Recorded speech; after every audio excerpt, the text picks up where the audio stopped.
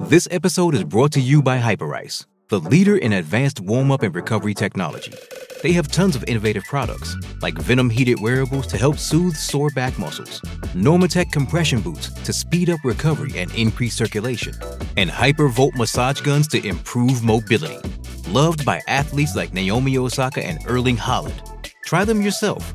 Get 10% off your order with the code MOVE at hyperice.com. It's only a kick, a jump, a block. It's only a serve. It's only a tackle, a run. It's only for the fans. After all, it's only pressure. You got this. Adidas.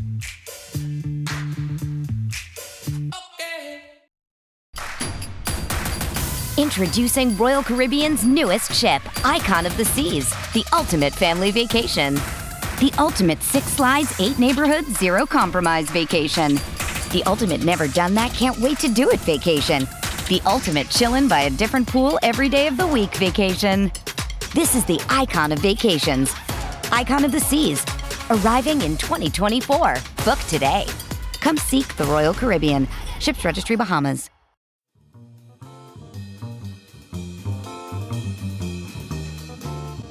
Do you have any cheese at all? No. What a senseless waste of human life. Hello, everybody, and welcome to the Cheeseman Podcast preview show. I'm your host today, Brendan from Brazil Spurs, and joining me as we look ahead to the vital clash with Sheffield United on Thursday, we have Aviva Summers from Atlanta Spurs. Aviva, how are you doing? Hanging in there. Yet another week in Atlanta, and I'm bored. I'm as bored as the Palace Burnley game earlier today. Well, hanging in there. We're glad to have you back on. It's been a long time since you've been on the Cheeseman Podcast, so it's lovely to have you back. Joining Aviva and myself in this America's Cheese Room reunion, because it feels like ages since we podded, we have Boston Spurs' own Dave Bolton. Dave, welcome back, mate. How are things? Living the dream. However, I'm not in Atlanta, so I'm not bored. Getting to a stage where I am a little bit tired of lockdown. But wear a mask, people, and we can get out of this. Great stuff. So this Thursday, we go face-to-face with Chris Wilder's Blades. And for once, we have a preview show where the opponent isn't in the form of their lives. Quite the contrary. Sheffield United have played 4 games since the restart and have just 1 point and 1 goal to show for it.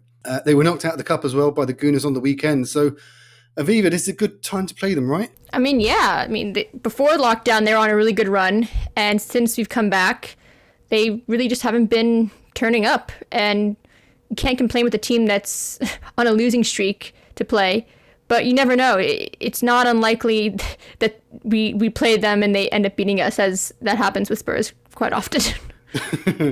David, what do you think? I mean, they've had a fairly good season. All things considered, they've been one of the highlights of the season. They've exceeded expectations, no, Dave? I'm a big fan of Sheffield United. I think they play really, really well. I was always a huge fan of Jimmy Muir. I mean, one of the best centre forwards that ever played for the club back in the mid 80s or 90s, whenever he played.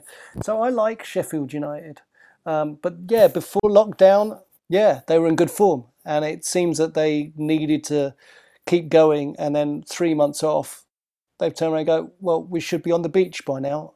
So why aren't we?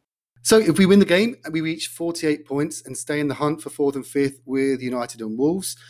We lose and the Blades will leapfrog us, so we'll be looking over our shoulder at that lot down the road.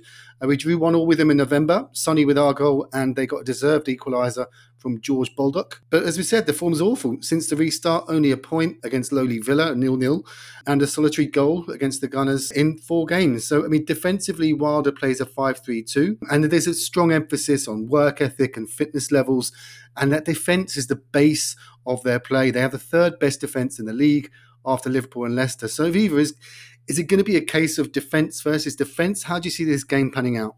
I think it's going to be a case of their midfield versus our defense or our entire team. Their midfield runs the show. When they're playing attacking and they're in that 3-5-2, they have Fleck, Lundstrom, Baldock, and Stevens, with Stevens and Lundstrom, Stevens and Baldock as wing-backs. And the interesting thing is they've got 10 goals and 10 assists among them. And that's not even including Norwood, for example. So this is a team that really is shining because of their midfield. Their attack really hasn't done anything. So if anything, I think we need to be wary because they keep it compact really well, especially as you mentioned with those overlapping center backs. So I think it's going to be midfield versus defense for this one. Yeah. Well, when he is attacking, as you said, Wilder goes for a 3-5-2 and sort of likes to overload the opposing team's defence with the overlapping centre backs. So, I mean, Aviva, you are currently winning in the Cheese Room Podders Fantasy League, sort of our mini league, and you run to Lundstrom before it was fashionable. Like I sort of copy your teams. I was like, who's this guy? So, how dare you? What does he offer the Blades? Why is Lundstrom the sort of the Fantasy League sort of player of choice? Well, Lundstrom as a fantasy option versus him on the field we're talking about different threats here. I brought in Lundstrom game week 2, and I just only recently dropped him after he didn't really deliver during that double game week. Here's the thing: he's a player in FPL that's listed as a defender, but this entire season he's been playing as a midfielder. And when you have players like that, the right kind of players, you want to get them. For example, Eric Dyer at one point was listed when he first came in under Poch. He was listed as a defender, but he was playing as a midfielder. But he was a defensive midfielder. So the point is that midfielders are going to get less points than defenders for scoring a goal. So if you have a defender who's listed as a midfielder, they're going to have more chances to score, therefore getting higher points. So that's the case here with Lundstrom. Unfortunately, he has a little bit of a shoulder injury, I just saw today, so we'll see what happens. But in his absence, Fleck has come in and just been scoring. He's on 5 goals, which is tied with one of their strikers. Mm-hmm. So there are people who can come in and take over. But Lundstrom is one of those guys that I was watching his videos, likes to get on the end of late balls and just tap him in. Not so dissimilar to Ali, but he can also play a really good holding position as well. Yeah. Sorry, can I just pop in? Looking at John Lundstrom now on the Sheffield United website, he's basically an uglier Robbie Keane. I'm so happy. I've always thought he looks like a blondish Robbie Keane. Yeah, always. I mean, he's just what Robbie Keane would look like if he wasn't attractive and Irish. Let's move on to us now. We've played 2 post-lockdown matches so far. The 1-0 with United and the 2-0 against West Ham. So 4 points from the first 2 games isn't too bad. Dave, what have you made of us over the last 2 games? I have to think about this because I wasn't a big fan of it all starting up again. In the 2 games so far, I actually thought we deserved to beat United. I thought we played well. All of this is weird to me, and it's probably weird to you guys as well, watching it in June. And it's hard to sort of get into it when we know the Euros should be on. So in the 2 games, I thought we played well against Man U. I thought we deserved more than a point, if I'm honest. Against West Ham, I thought West Ham were fairly dreadful, and we got exactly what we needed to do. One of the Robbies on NBC Sports said the other day, what we're finding is that the teams that are better than the teams at the bottom are actually better. And it's because there are no fans there. And it's now just down to pure footballing skill. And I think about that a lot. This is actually going to level out the Premier League more than we ever thought it would do. Yeah, we've seen over the games that home advantage is kind of lost. There's no pressure from the crowd on the refs, and there's no one sort of ganging up on the refs either. So it is almost like there is no home advantage. Like I said, it's pure football. Aviva, who in the Spurs squad has impressed you most over the 2 games? Well, keep in mind it's been 2 games, so there isn't a lot to look at in terms of who's been consistent, who's been showing form. Because we've had 5 available options on the bench each game, so it's not like you're seeing the same people coming in as subs. You're seeing basically everyone's getting a kickabout. However, that being said, I do think that there is something to be said about, I forget, someone one of our podders called it the Lamella effect. I do think that is real. I think that in this case he's become more of like a super sub, because every time he's come on the pitch, he's made an impact. Same thing I would think also with Lo Celso in some ways when he's come on previously in games as well. Dyer for sure has impressed me. Sissoko I've seen do some good stuff. I think everyone is you can't really say who's been doing the best because it's been 2 games. Yeah. But if I had to pick, then I'm going to go for Lamela just because of that little something extra that he brings for us.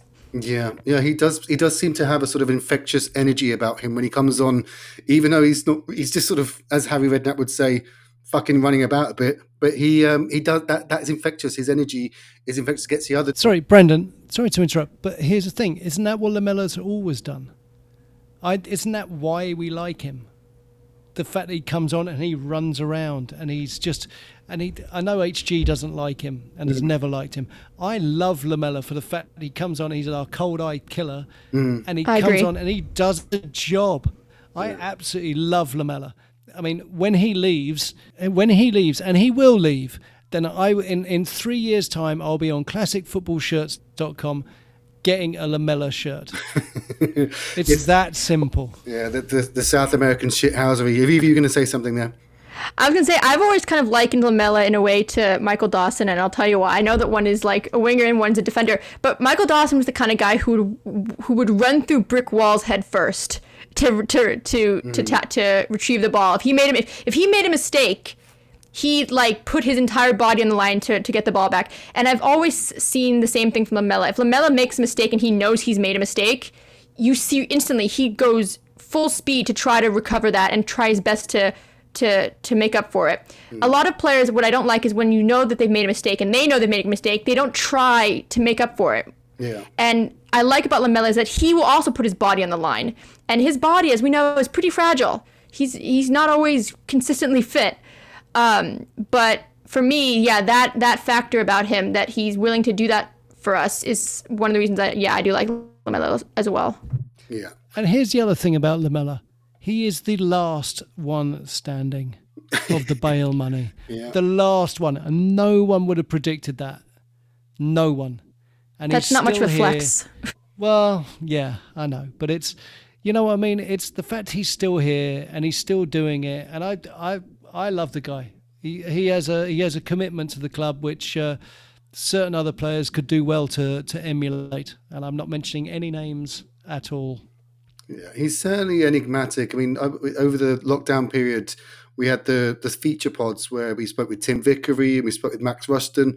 Check them out, cheeseheads, if you haven't already. Vickery was just disappointed with Lamela, but Max Rushton loved it. He thought this would be his time. So he certainly does split opinion. Dave, Aviva mentioned Eric Dyer, sort of his renaissance, his rebirth in defence.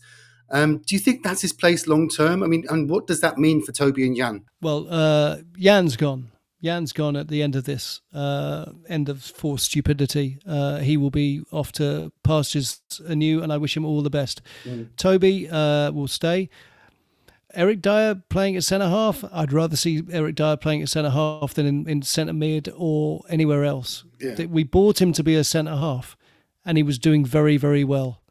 And I'm quite happy to see Dyer being better. I have been critical of the man on many, many occasions, but no, he's done really, really well. Mm-hmm. And I was pulled up quite rightly on social media about dissing Dyer because of his stupid mistake against Man United, but I hadn't actually realised how well he'd played before that moment. So. Yeah, no, I'd be happy. Hey, the rebirth of Eric Dyer, happy as. English player, playing for Tottenham, happy to see him doing well. I think what's more interesting is what that means for Sanchez and what that means for Foyth. One other Englishman that we have on our books is a certain Harry Kane. I mean, Aviva, we saw gradual improvement in performance from him over the 2 games. I thought he was pretty awful against United, but that was to be expected. He was trying to recapture some game time, some fitness, and he stayed on for the whole 90 minutes, which I thought was crazy. But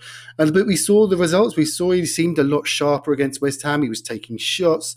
And do you see that continuing? Do you see his sharpness improving against Sheffield United? Well, I definitely agree that against Man U, he was very uninspired. And then after that, you know, he scored his goal, and he obviously, when he collapsed on the ground, he really wanted that goal.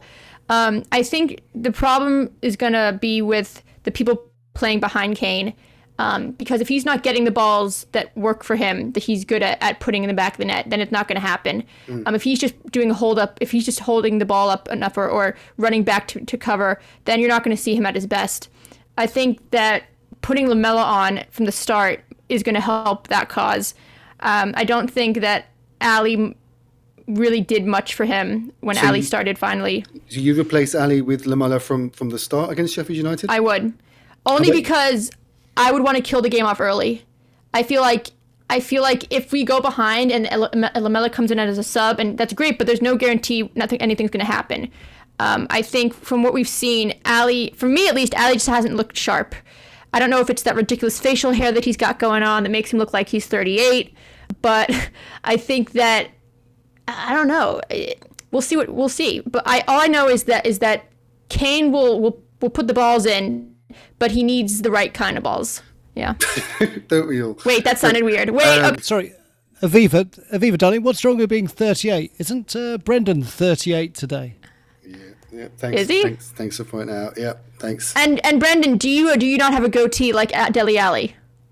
It's a very lame attempt at a beard. Yeah. I did not say 38 because of you. I did not know you. I just, off the top of my head, I just picked the number 38. Thanks a lot, Dave. Yeah, Dave. Happy birthday to you. Happy birthday to you. Happy birthday, dear Brendan. Thanks. Happy birthday to you. That's very, very dulcet. Thank you. Aviva, you're going with Lamela behind Harry. So let's look at the team then. So obviously Harry's up front. Do we have 3 behind him and an attacking 4? Yeah, I would hope so. So your 3 will be, I assume, Lamela, Bergwijn and Son? Yes. Dave, what about you? Yes, I'd agree with that because that's what I have in my FIFA 20 team at the moment. Cool. And so the holding midfielders, are we going with Sissoko and Lo Celso or Sissoko and Winks? What are we thinking with the holding two? Sissoko and Lo Celso, because I'm with the caller. I don't want to see Winks ever again. Yeah, that's not very nice. I partly agree with Dave. I agree with Lo Celso and Sissoko. I don't agree with the dreadful attack on poor little Winks. He's only 12, for God's sake. But yeah, Winks, as I've said many times in this pod, the kid can't turn. And if you can't turn, it's a problem. He turns sometimes, but he doesn't turn enough. I think that's my midfield. He's a tidy squad player for now, but he has his moments, and I think he's a tidy squad player. Yeah, he's a squad player, and he's tidy. He doesn't do much wrong, but doesn't do too much right either. Let's look at the defence now. So, keeping the same back four as last time. So that was, I think, Aurier, Sanchez, Dyer, and Davies. Are we sticking with that 4, Dave? No. What's your I would bring Alderweireld in for Sanchez. Oh no! Oh no! No. Aren't they both right-footed as well? And they also have no pace. Yeah, if you, I think that Sanchez and Dyer is working out quite well so far. Cross my fingers, knock on wood. Then I'm going to play devil's advocate here because Sheffield United is going to be a battering ram.